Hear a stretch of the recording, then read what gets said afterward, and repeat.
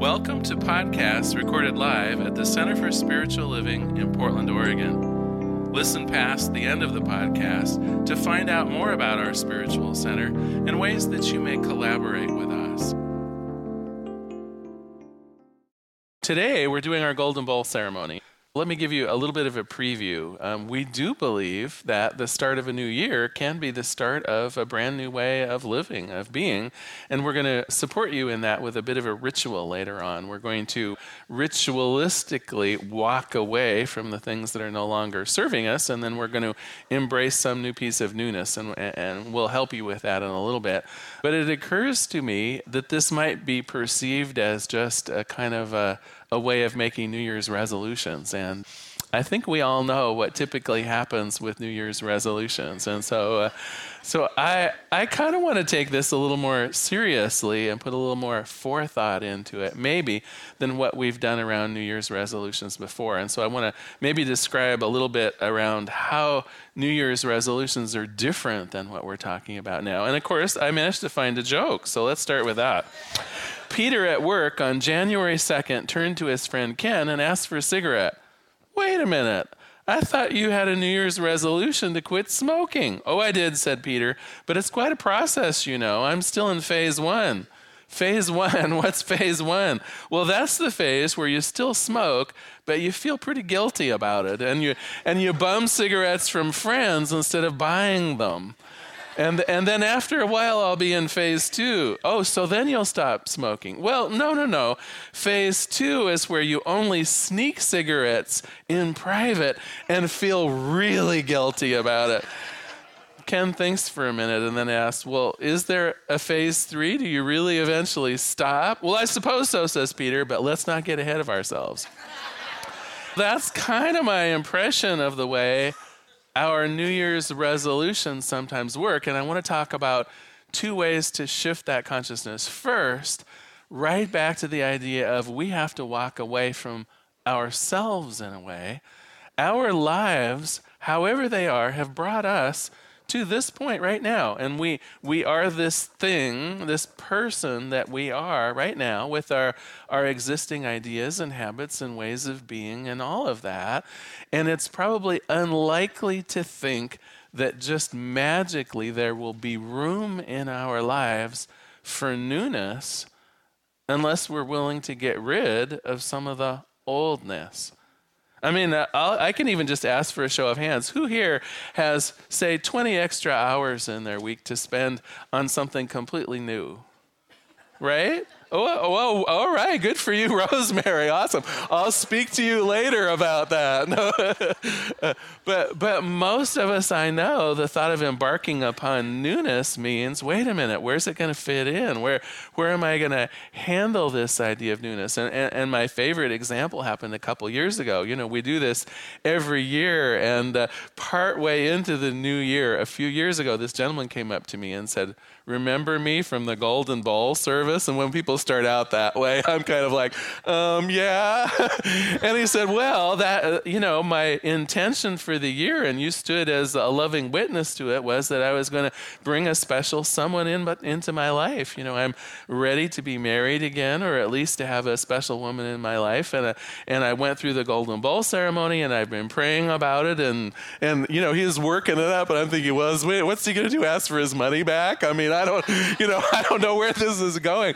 But he was really disappointed, and so I said, well, okay, let's just talk for a minute about what your life is like. And he did the sweetest job of illustrating what the life of a bachelor is like. And I asked a few questions about his life and how things unfolded. And I mean, it was in some ways that bizarre cliche of bachelorhood. As an example, I remember he told me that for dinner he would eat over the kitchen sink because it was just him. And that way he didn't need a plate to wash. And anything that fell out of his mouth would just be in the sink and he could wash it away, And so that, that was kind of, and of course, why not, right? But that he was describing the life of someone who lives by themselves and doesn't take particular care as to social niceties. And I got to ask you, is that the kind of a guy that's apt to attract much into his life, other than maybe someone who wants to date and go out to dinner and things like that? Do you see the trouble here? There wasn't really room in his life for someone new beyond just casual dating because he was the bachelor. And so if he wanted to go beyond that, he actually had to give up part of who he was. Now, it isn't to say that his dreams and ideals and the way it wasn't to say he had to give up individuality. And I think some people worry, well, if I have to change myself to be in a relationship, I'm giving up who I am, I'm giving up my individuality. And I say, well, no, wait a minute. But you have to make room in your life for being with other people. You have to be willing to participate in coupledom.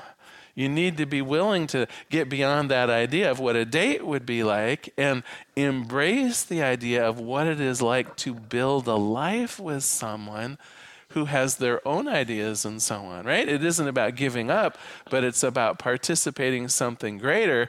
And what you do have to give up is that rigid idea of who I am now in order to embrace who I might become. And so we talked about that, and a few weeks later he called and said he decided to stay single. But you know what? I think that is a great idea, right? Because he had some clarity in his life about what he wanted and what he didn't want. And no longer did he come up and give me the sad story of I'm living by myself. Then it was like, no, I've really thought this true. And by gosh, I'm living by myself and this is a good idea. So either way, through the process of clarification, through the process of understanding what it is you want and the process of deciding whether I'm going to make room for that or not, this is the good news. Now, I do want to give you another example of something that is a more personal example, one that you might say is more successful. Well, actually, I'll give you a couple examples. I think I have time just to squeeze in a couple small ones. So for one thing, I actually made my New Year's intention last year to finish a novel that I'm working on. And I got to tell you, it's off for the final copy editing now, and it will be published probably next month, right? So very successful. And my life is not the same as it was a year ago. I had to become a different person in order to finish writing, and I had to become an author, right? I had to give up about 15 to 20 hours a week of my time for writing. I had to commit that over to doing something. I had to have the willingness to spend some money on hiring a developmental editor that told me the first 60 pages of my novel were boring as hell. And I had to pay money for someone to tell me that, right? I had to be willing to do what was necessary to improve my style in some areas and to set up to get that kind of feedback. I joined a writers group. In short, I became a different person because it was important to me. Now, if I had simply taken it as a New Year's resolution, what might that have sounded like? I'm going to work on my book this year. Do you see the difference? A resolution is a wishful, hopeful thing. I'd like to lose 35 pounds. I'd like to finish my book.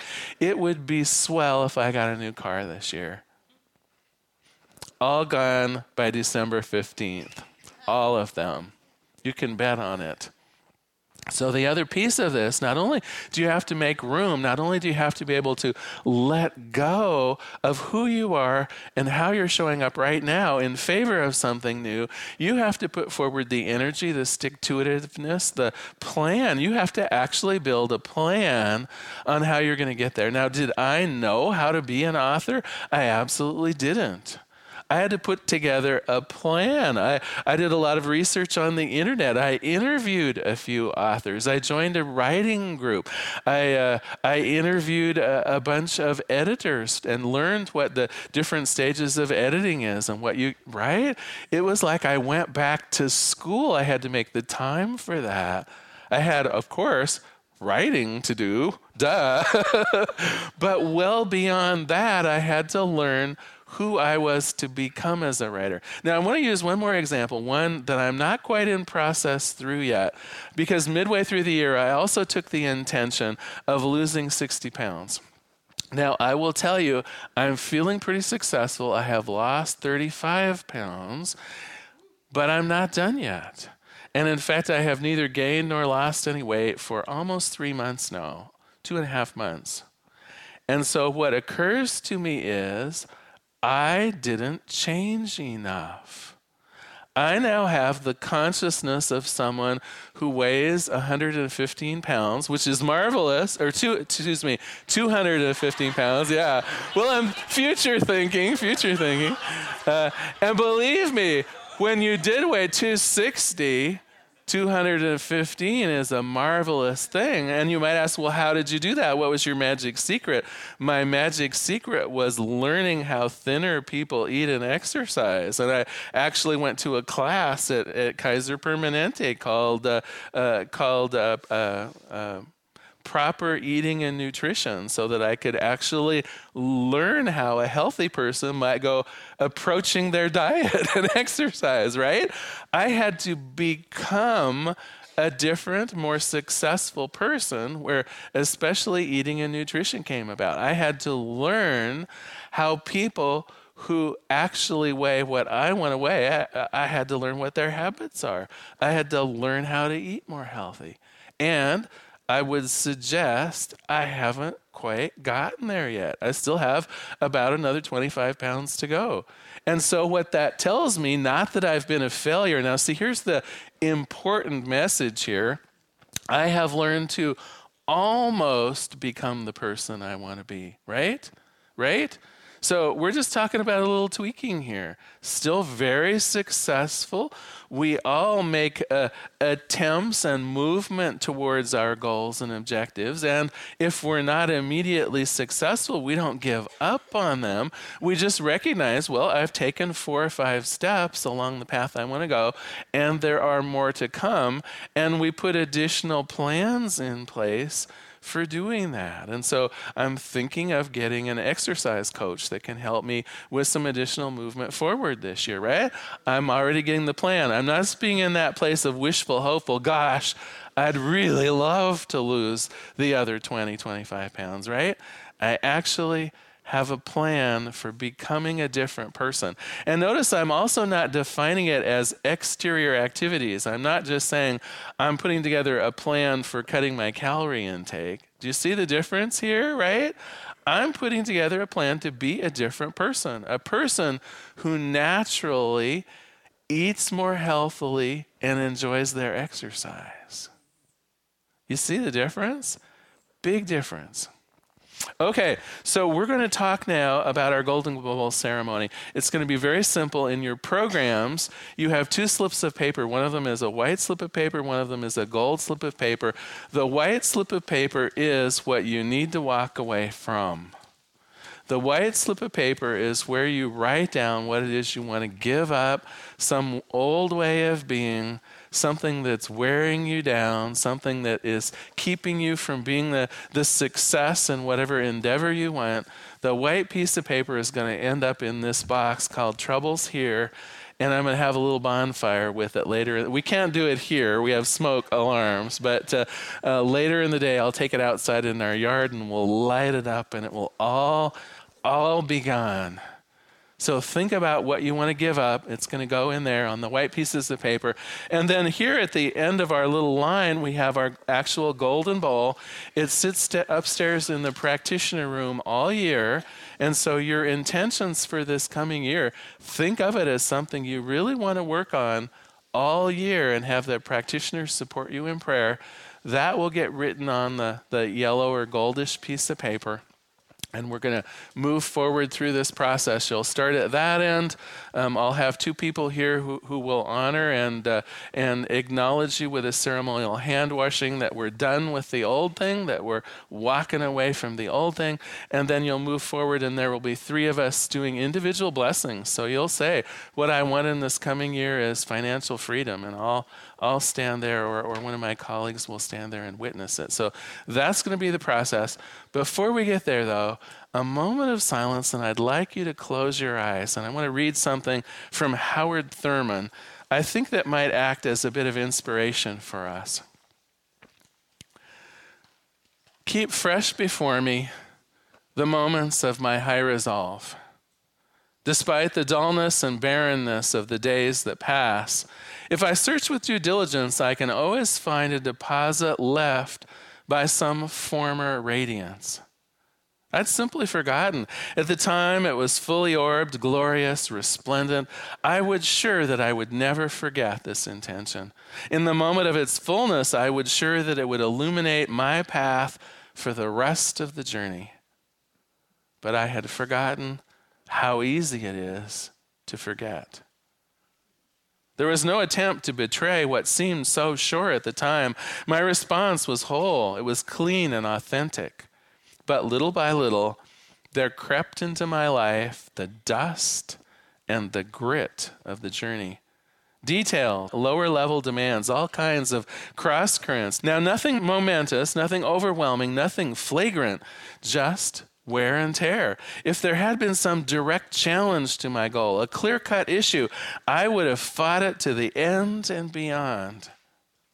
So in the quietness of this place, surrounded by all the pervading presence of God, my heart whispers to me, keep fresh before me these moments of my high resolve, that in fair weather or in foul, in good times or in tempests, in the days when the darkness and the foe may be nameless or familiar, I may not forget that to which my life is today committed.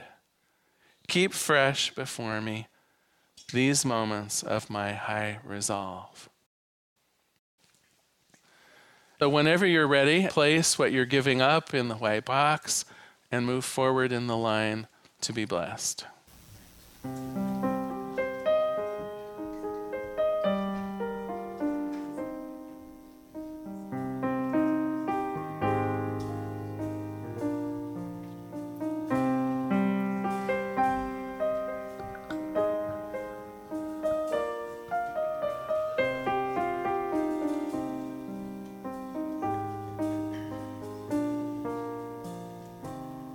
So let us pray. There is one power and one presence, one life, just this one thing that I call God.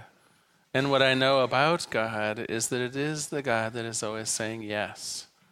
That as we hold in our hearts and our minds our intentions for this coming year, as we make room in our lives for that newness that we desire, as we're willing to accept whatever is necessary for us to change so that the world can change, I offer all this up to that God that says simply, yes, yes, yes. And so for this, I am grateful. I'm grateful to be a loving witness to the newness that will start walking through this door Sunday after Sunday. Grateful to be that friend and witness to folks as their lives simply blossom and change in amazing and unexpected ways, as well as some of the ways that we have more clearly intended on this day. I simply am grateful for the life, the love, and the illumination in this very room today. And in gratitude, I release this prayer into the activity and action of the law itself. I let it be as God says yes.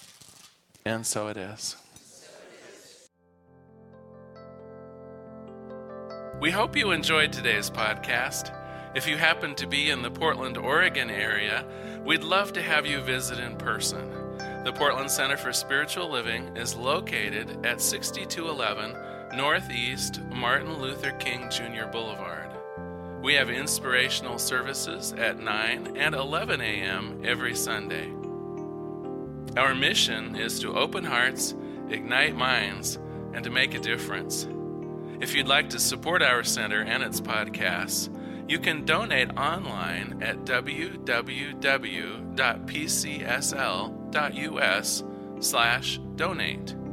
Our website is also the place to learn more about what's going on at the center or to contact us. Allow us to become part of your extended community. Wherever you are on your spiritual journey, you are most welcome at the Center for Spiritual Living.